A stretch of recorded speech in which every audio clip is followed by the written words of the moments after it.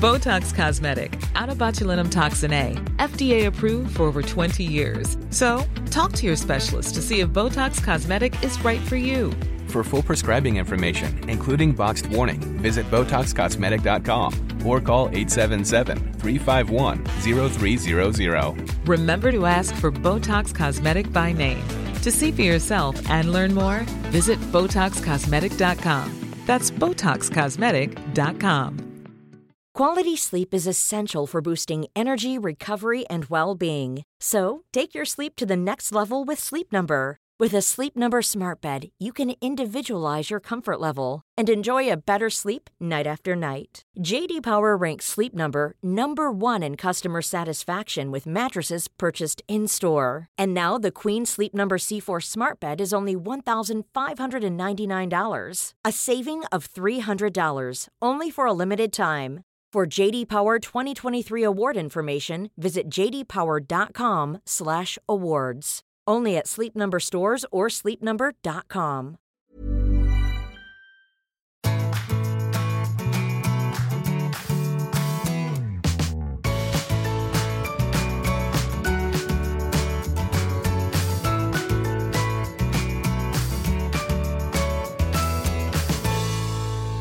Hej och välkommen till Epic Wellness och Business-podden. Och idag har vi förmånen att vara på Yasuragi och träffa Sunniva Fallan Röd.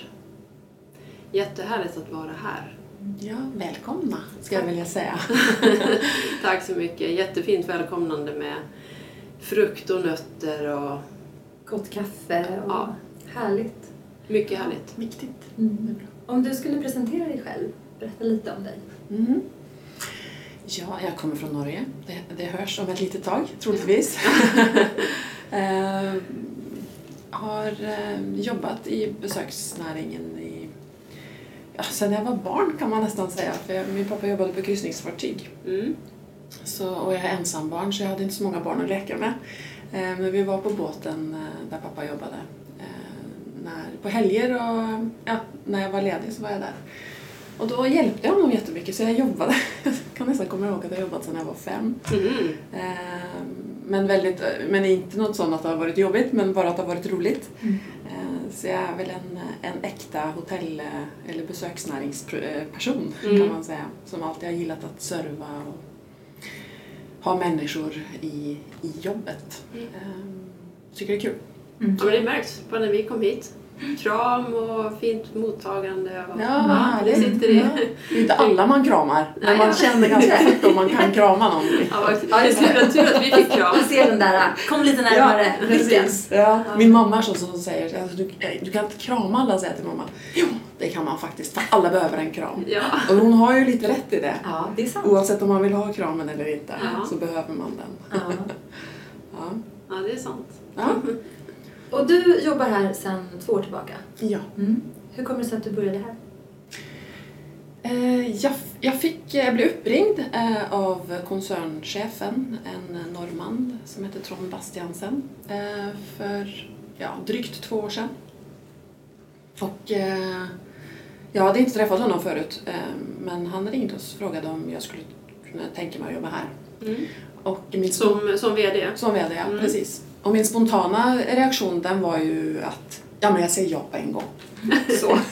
Ungefär så var känslan. Men jag höll tillbaka och tänkte oj, nu måste jag liksom ha lite förhandlingsläge här. Så jag sa men vi kan väl träffas. Men jag tror på andra intervjun där jag satt med Trond så sa jag att han sa hur har du tänkt sen sist eller något sånt frågade han. Och då sa jag jag har väl egentligen redan börjat jobba där. Så det kändes så otroligt naturligt att jag skulle säga ja till jobbet. Det kändes som att jag trivdes jättebra där jag var, så det hade ju ingenting med det att göra. Men det var bara, det kändes så rätt i både tid och för Yasuragi också, tänkte jag. Det blir bra. Kanske jag nämner lite grann vad konceptet Yasuragi består av för de som inte känner till. Ja. Det är ju ett japanskt bad med en ganska stor mötesverksamhet och event har vi också. Vi kan ta upp till 400 personer i möten. Det är inte så många som vet om det och har 25 konferenslokaler. Så hälften av vår verksamhet är mötesmarknaden och hälften är privatmarknaden i form av att man då kommer hit och bara badar och tar hand om sig själv. Och det är många som säger att det är ett spa, men vi pratar om det som ett bad. För det är ju faktiskt vad det är, ett japanskt bad. Man kommer inte hit för att få behandlingar, det kan man också få. Men man kommer framförallt hit för att bada och sitta i det varma vattnet. För att det varma vattnet påverkar kroppen på ett fantastiskt sätt. I form av att man kommer ner i varv, man stillar sinnet och tankar. Och det är lika viktigt för oss att vi erbjuder det till mötesmarknaden som till privatmarknaden. För man behöver det lika mycket när man jobbar som när man inte jobbar. Verkligen. Så det är hela vår affärsverksamhet, handlar om att man ska få komma hit och varva ner helt enkelt. Fint koncept. Ja, mycket fint koncept.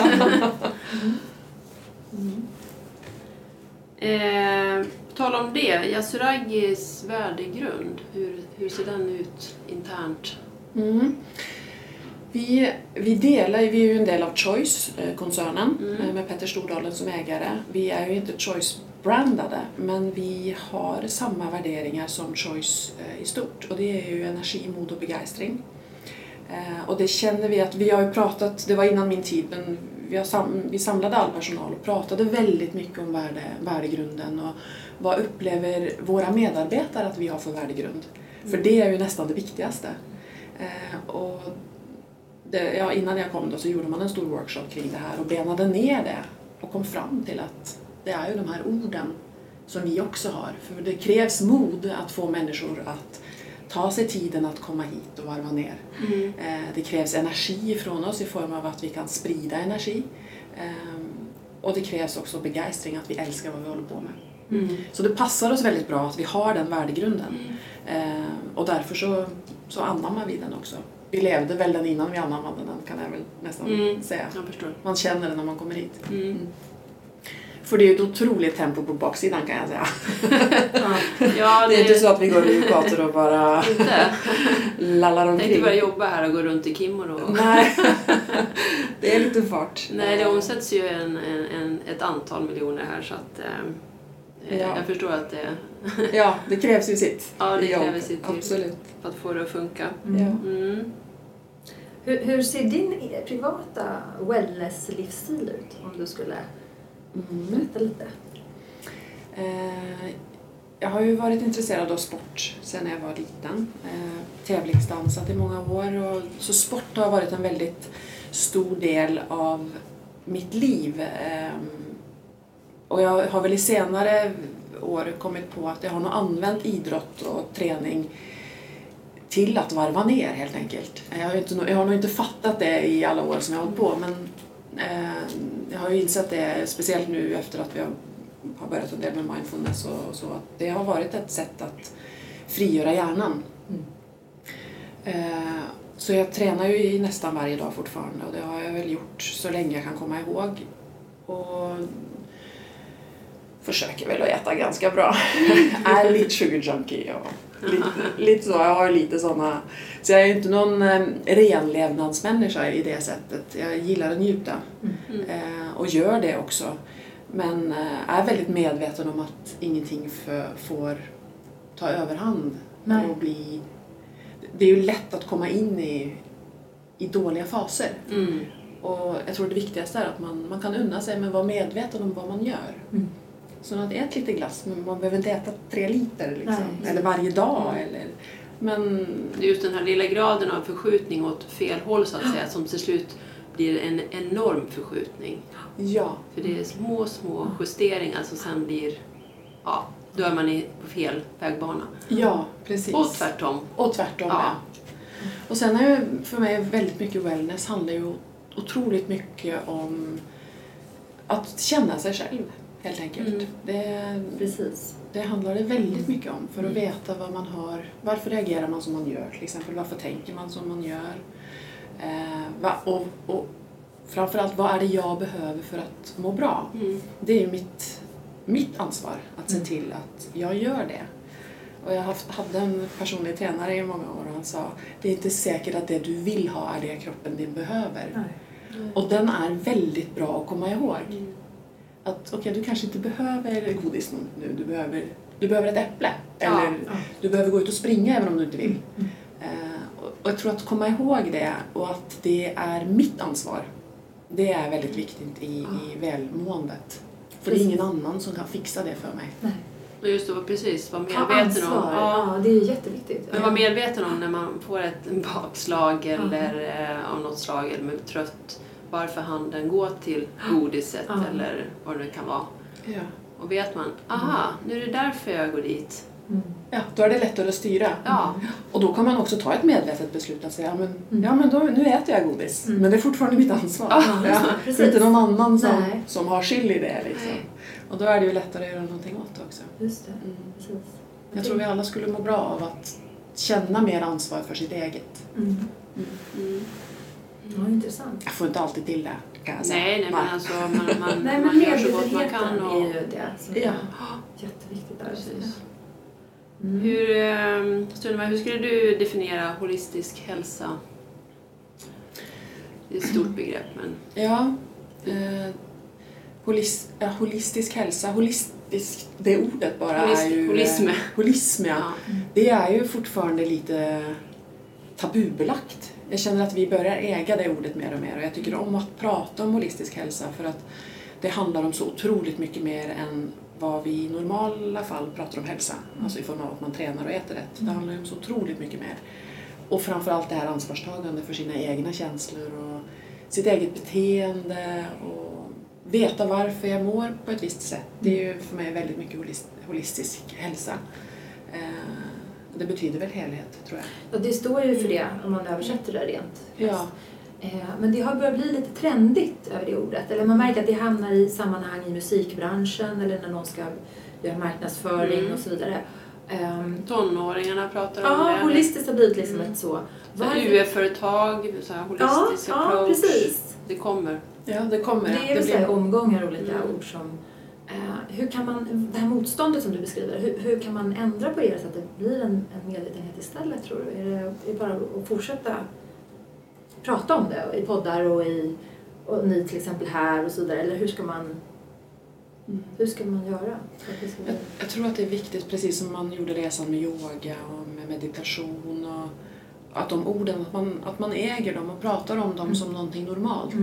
Jag kan till och med märka här i huset att om jag använder ordet holistisk så är det någon som, inte alla, men någon som rycker till lite och tycker att nu blir det så flummigt igen. Alltså, och det är ju inte flummigt, det är ju bara det att det har ju använts och så har det oftast använts, eller de här orden börjar ju användas för första gångerna i sammanhang som handlar väldigt mycket om det som normalt anses som lite flummigt. Ja, just det. Ja, som yoga till exempel, eller meditation. Men i och med att det börjar sprida ut sig, och som ni säger att fler och fler ungdomar pratar om det och företag, så blir det mer legitimt att tycka att det är bra. För det är inget farligt. Det kommer från två håll. Man säger det kommer från ungdomar, det kommer från företagsledare. Då trycks vi i mitten ihop. Alltså det kommer till oss från två håll. Ja. Och det var ju lite så som man pratade ju om mindfulness i början och sen så började man prata mer om närvaroträning. Och då kände jag att då började ju företagsledare haka på lite, för visst vill vi vara närvarande. Då blev det inte så flummigt längre. Så jag tror det kanske är viktigt att man pratar om vad det faktiskt är. Ja, just det, innebörden bakom ordet. Men det är ju den här rädslan för nya saker och nya ord och nya trär. Man bara öppnar upp så kommer det försvinna rädslan, så blir det... Ja, förhoppningsvis. Ja.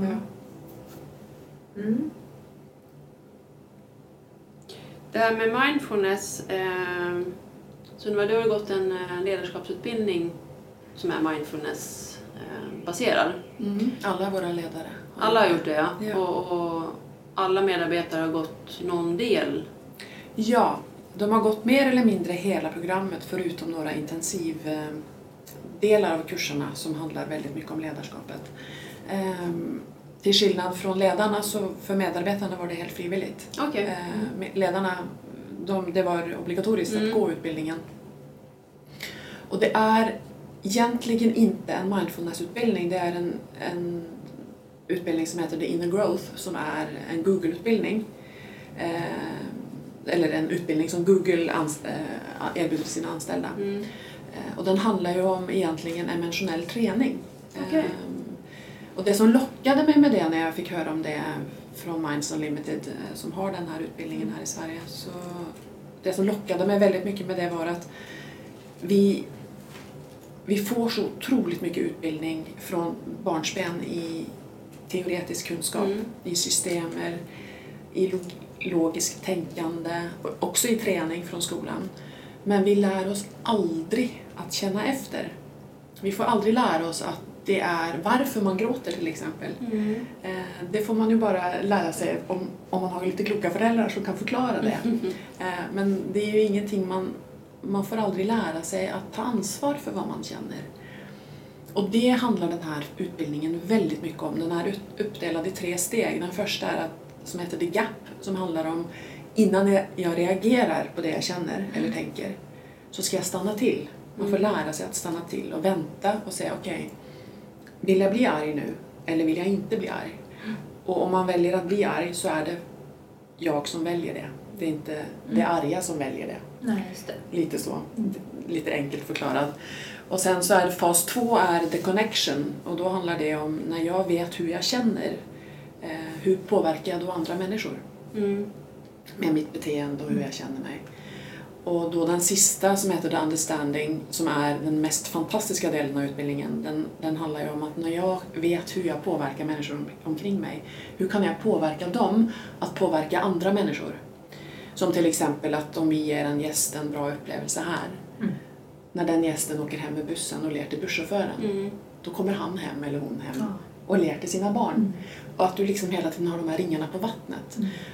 Bara genom att man får lära sig varför man känner det man känner och hur kan jag kontrollera det. För jag tror att i dagens samhällen med all stress och allt det som kastas på oss hela tiden så har vi har så lite förutsättningar för att klara av att kontrollera oss. Vi tar oss hela tiden rättigheterna att men jag är sur så just det. Då kan jag lika gärna vara sur på alla andra. Istället för att man tänker, oj, nu är jag på dåligt humör. Vad ska jag göra med det för att inte påverka andra? Många gör ju det, men jag tror att generellt så är det ett samhällsproblem. Man kan ju bara se sista 10 åren hur många fler som tutar i trafiken. Hur många fler cyklister som slår i bilar för att de liksom... Det är så mycket känsloreaktioner i samhället. Och jag tror vi skulle må bra av att kunna få kontrollera dem. Ja, absolut. Och det handlar den utbildningen otroligt mycket om.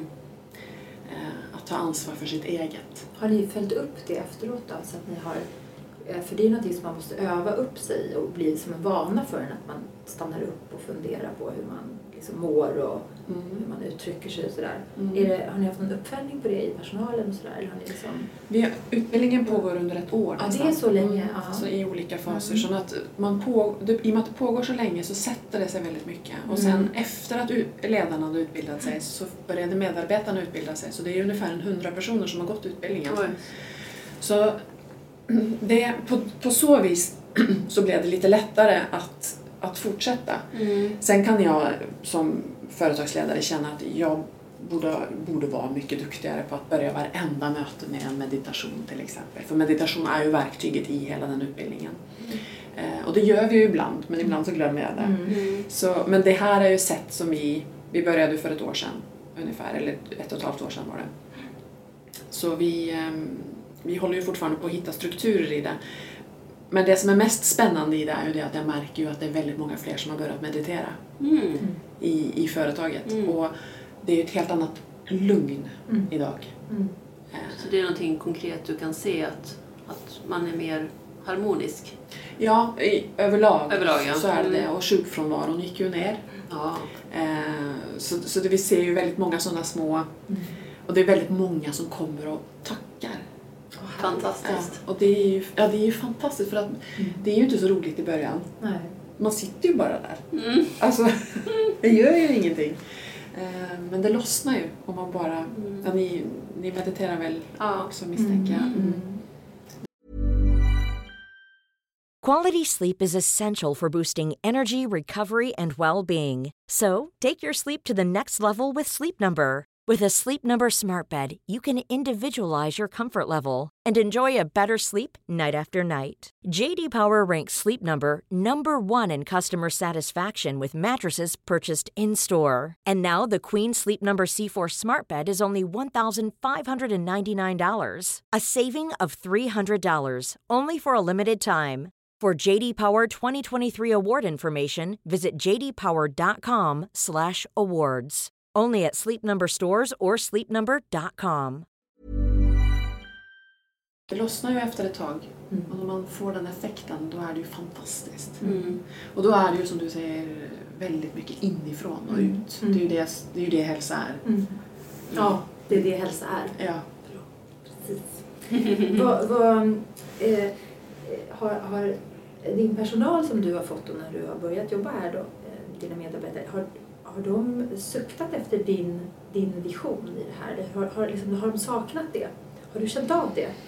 Har det här blivit, för du säger att de har kommit till dig och tackat dig, inte bara för den här kursen då, eller, utan även för dig som ledare, måste du ha känt? Ja, nu har det varit, jag känner ju de 2 sista vdarna här, fantastiska människor, otroligt genuint duktiga ledare. Så att det har ju funnits väldigt mycket i företaget sedan länge. Sen har ju Yasuragi växt något enormt. Och det får man ju lite växtverk av. Det gör ju alla företag. Och det har ju varit ett sätt, det har ju jag kunnat då ta mig an när jag började. Och det kanske man har längtat efter. Utan att man har varit medveten om det först det påbörjades. Så jag tror inte att de har längtat efter en ledare som mig, för jag tror att den som var innan mig var ganska lik mitt sätt att vara på också. Sen så är vi ju klart olika på många sätt också. Men det har ju redan gjorts ett fantastiskt jobb i det här varumärkesbyggande som är genuint. Det är ju inte bara ett varumärke som är byggt för marknaden. Det är ju faktiskt de som jobbar här, de älskar ju det här stället. Och det känns ju när man kommer in, och det kände jag första dagarna jag var här också. Det fanns ju en sån stolthet. Och då har det snarare varit så här att, men du kan inte ändra på något. Du kan inte förstöra något gammalt. Och lite, ja, precis. Och lite oro för att nu kommer hon in och ska ändra på allt. Och vi måste lära henne all historia. Jag vet vad jag menar. Ja, eller hur? Och då har det varit väldigt viktigt för mig att övertyga om att historien för mig här är otroligt viktig. Att det är genuina. Och hela tiden hämta hem det. Och när vi började, när det blev officiellt att vi skulle bygga om hela badet, då var ju den största oron att nu försvinner Yasuragi. Så då handlade ju konversationen med alla medarbetare om i flera veckor att det kommer inte att vara några ändringar på konceptet. Det är bara utseendet som ändras, som förfinas. Och nu har vi en chans att göra Yasuragi ännu mer äkta. Och när det landade så var det nästan som att vad bra. Och då blev det ännu mer stolthet. Då kan de titta framåt och jobba framåt. Ja. Jag tänker, när ni har vuxit så mycket då och utvecklat, det måste vara stora utmaningar med hållbarhet och de här bitarna. Ta det holistiska och miljötänket och koncept och samtidigt växa. Hur tittar ni på det? Ja, vi är ju svanenmärkta och kravcertifierade och vi ligger ju väldigt i framkant i hållbarhetsarbetet. Vi har en egen hållbarhetsansvarig som har jobbat i många år. Vi har ju inget fossilt bränsle till exempel.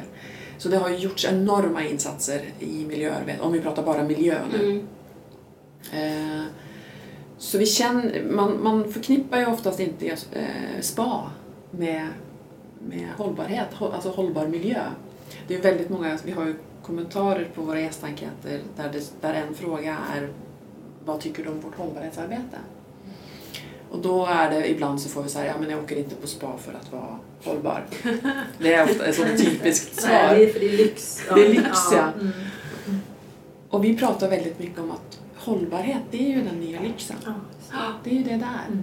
Tänk när jag kan sitta i en varm källa och känna att bara genom att jag är här och sitter här så blir jag mer hållbar. Både mot miljön, mot mig själv. det är ett bra ledarskap här. Så jag bidrar till en bra arbetsplats. Alltså, man får helheten.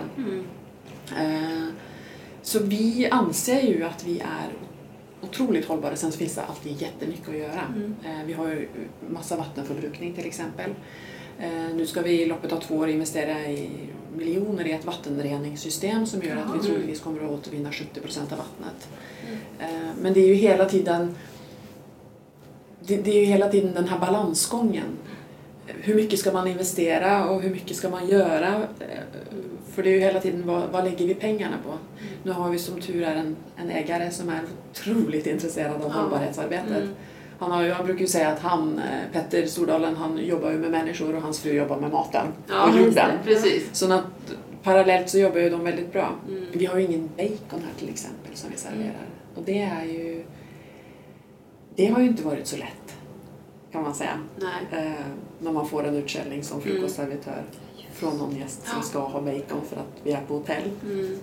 Så men det gäller ju att välja de där, vad är viktigt eller vad är viktigast? Är det att 2% av gästerna som vill ha bacon blir missnöjda? Är det viktigare att göra dem nöjda? Eller är det viktigare att, jag tror vi räknade ut att om vi genom att inte servera bacon på frukosten i loppet av 1 år så spar vi koldioxidutsläpp liknande en V70 härifrån och in till stan 20 000 gånger. Menar du det? Oj. Wow. Och det är liksom när man börjar räkna på hur det påverkar så är ju det beslutet väldigt lätt. Det gäller ju att ha det där tydligt för sig varför vi gör som vi gör. Och då har man ju lättare att vara tydlig också mot gästen och få dem att förstå. Ja. För man behöver inte tveka. Nej, precis. Man är så säker. Ja.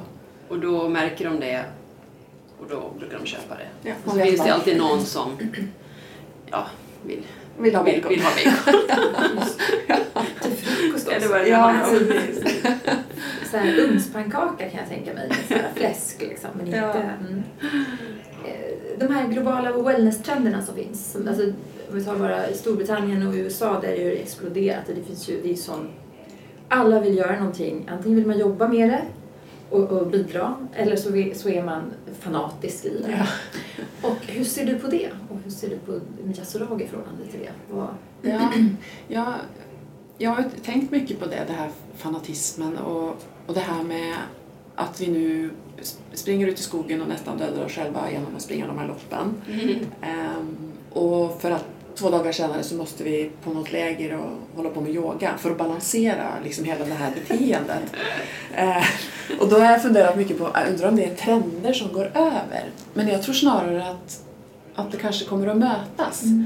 Att vi fortfarande kommer att ha en klick som älskar att springa igenom 10 000 volt och ner i iskallt vatten. Och det kommer alltid finnas, men jag tror det får fler och fler människor att börja röra på sig. Så den stora massan kommer att liksom hitta en fin balans genom att springa i skogen och meditera eller yoga eller stretcha eller vad man nu önskar göra. Så jag tror att den här fanatismen gör att fler hakar på och att det blir ett normalt beteende. För att någonstans så pushar ju all den här stressen på. Vi känner ju i hela kroppen att vi måste ju göra någonting annat för att överleva allt informationsflöde. Vi måste ha något som balanserar det. Och det verkar ju inte som att vi klarar av att hitta ett sätt att få bort stressen på det sättet. Jag tror inte vi måste någonstans, som du var inne på också, ta hand om oss själva för att orka med och lära oss att säga nej på ett schysst sätt. Ja, för idag så säger vi kanske nej på ett oschysst sätt för att vi inte orkar. Nej, man hinner inte stanna upp. Man bara liksom tar ett beslut och man bara vill precis. Men det var en intressant reflektion det där att det möts. Alltså, för man ser ju också att nu är det ju halvmaratonloppen som ökar i antal. Ja. För det vet jag ju själv, det är ju mer en distans som är mer okej mot maratonloppen som blir för krävande. Ja. Plus att om du har ett hektiskt arbetsliv, skulle du springa mara på kvällen också, alltså, som nästan folk gör, alltså ut och springer flera mil efter jobbet och det är flera gånger i veckan. Och det klarar vissa, men de flesta klarar det inte. Nej. För att du går på högvarv, adrenalinet ligger på hela tiden. Ja. Och kroppen tar ju stryk. Ja. Det är precis det jag tänkte komma in på. Det har ju också, allting har ju man ska kanske inte heller springa en mara om man är 55 år och inte har tränat hela sitt liv. Men det blir ju ändå den här prestationen att man ska... Alltså, vi är inte gjorda för det heller. Man kan ju faktiskt också träna rörlighet och på ett annat sätt också. Men som sagt, det är en bra trend som så att fler kommer igång. Ja. Att bli inspirerade och så. Och sen hittar man sin balans efter ett tag förhoppningsvis. Ja. Sin personliga... jag kommer ihåg på Paolo Roberto säga någon gång. Men gå ett varv runt husen. Eller om det var en intervju. Det räcker. Börja där. Du behöver inte bli som alla de här extrema. Nej. Bara göra någonting. Liksom. Och jag tror det är ganska sunt att tänka så. Precis. När man hör liksom, livsstilscoacher och sånt som säger att det går faktiskt att gå en promenad. Och till och med jag tänker då, är det faktiskt möjligt? Vad har du tränat då i ditt liv och vad tränar du när du tränar? Jag har dansat i otroligt många år när jag var yngre. Vad är dans? Latin och den standarddans. Sen så när jag slutade tävla i det så har jag hållit på väldigt mycket med simning och fortsatt lite med jazzdans och den typen. För jag tycker man frigör ju otroligt mycket glädje genom dans. Så det har gett mig väldigt mycket. Nu cyklar jag otroligt mycket och tränar mycket cross-training och crossfit och mycket sånt lite åt det extrema. Och har också varit de här som har sprungit de här loppen, inte maran men lite såna här. Men inte längre, jag tycker inte att det ger mig så mycket. Men jag gillar den här känslan av att ta ut mig helt. Men jag är också väldigt medveten om att jag lätt kan hamna i det extrema. Och det är det som jag pratade lite om tidigare också. Det är otroligt viktigt att är man lagd lite åt det hållet. Jag brukar säga att om jag skulle börja sniffa kokain skulle jag troligtvis ta överdos direkt. Men all or nothing. All or nothing liksom. Men så länge man är medveten och kan ta ansvar för det. Att nu börjar det gå lite långt liksom. Så tagga ner. Därför är det så viktigt med medvetenhet över overall. Liksom, att man måste stanna upp och bli medveten om hur man funkar. Och hur man reagerar och responderar på saker. Och vad man behöver. Och kanske inte vad man alltid vill. Ja. Det är ju väldigt, alltså, det går ju ihop hela... Ja, att man är medveten om det. Ja. Ja, intressant. Sunniva, vad är din vision för Yasuragi? Du får drömma hur stort du vill. Drömma hur stort, det är härligt. Eller vara konkret. Ja, den är väldigt, det finns ju en vision för Yasuragi och det är ju få människor att må bra. Och den är ju också det är också min vision. Vi har ett kundlöfte som handlar om att du får komma hit, varva ner, samla ny kraft och åka hem med ny energi. Det är ju hela vårt liksom, löfte till alla. Sen är kanske min lite mer personliga vision i det är att det ska du få göra oberoende om du är gäst eller om du är medarbetare. Så att har du haft en hel arbetsdag här så är du kan vara trött men du är lika fylld av energi när du åker härifrån för att det har varit så fantastiskt. Du har haft fantastiska kollegor som lyfter dig. Du har presterat bra, för det mår vi ju väldigt bra av att prestera bra. Och självklart liksom fortsätta med vår vision och kundlöfte till gäster och kunder. Så den visionen är ju bestående. Fin vision. Ja, det är ju härligt att få jobba med någonting som gör andra människor glada. Verkligen. Det är det verkligen. Ja du Anna, har du någon... Jag tänkte, vill du skicka vidare någonting till lyssnarna? Någon sån här tips om hur de ska må bättre eller hur man ska må bättre i livet och sådär. Har du något? Du har sagt ganska mycket vishet. Ja. Jag tänker att våga känna efter tror jag är väldigt viktigt om man inte redan gör det. Jag brukar fråga min mamma, men hur känns det? Han har ju aldrig någon aning. Men bara känna efter på riktigt liksom. Du behöver inte ens blunda. Bara stanna till i några sekunder och känn bara lite. För man får så otroligt mycket information. Från sig själv, om sig själv. Exakt. Och det handlar inte om meditation. Men jag brukar säga, bara handen på hjärtat. Ja. Vad är det som kommer upp? Ja. Då kan det ju komma upp saker som du kanske inte visste om. Ja, och då kanske man till och med blir medveten om varför man känner. Varför blir jag irriterad eller glad av vissa saker? Och få information om det från sig själv är ju fantastiskt. Våga känna efter. Jättebra. Jättebra tips.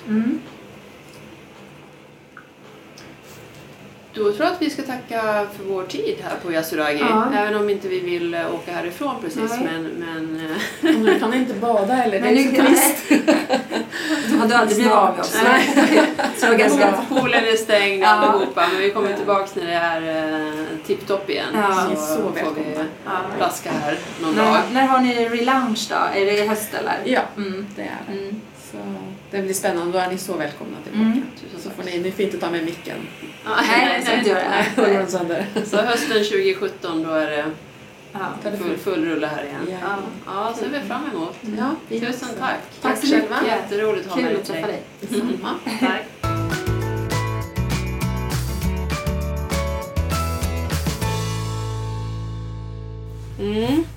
Då har vi träffat Sunniva. Sunniva var fantastisk och det var kul att höra henne tycker jag. Ja, jättekul. Det var så naturligt. Och jag känner att man bara håller med. Ja, det var så bra. Hon sa ju det att wellness, det är ju att lära känna sig själv. Varför reagerar man som man gör? Och vad är det för behov jag har för att må bra? Att man tar reda på det. Att man stannar upp och våga lyssna på sig själv. Ja, dels det. Att våga lyssna på sig själv. Att inte bara springa rakt in i situationer. Utan att reflektera först vad jag står inför. Och sen återigen, så vi kände igen från flera av våra gäster, att walk the talk. Ja, just det. Precis.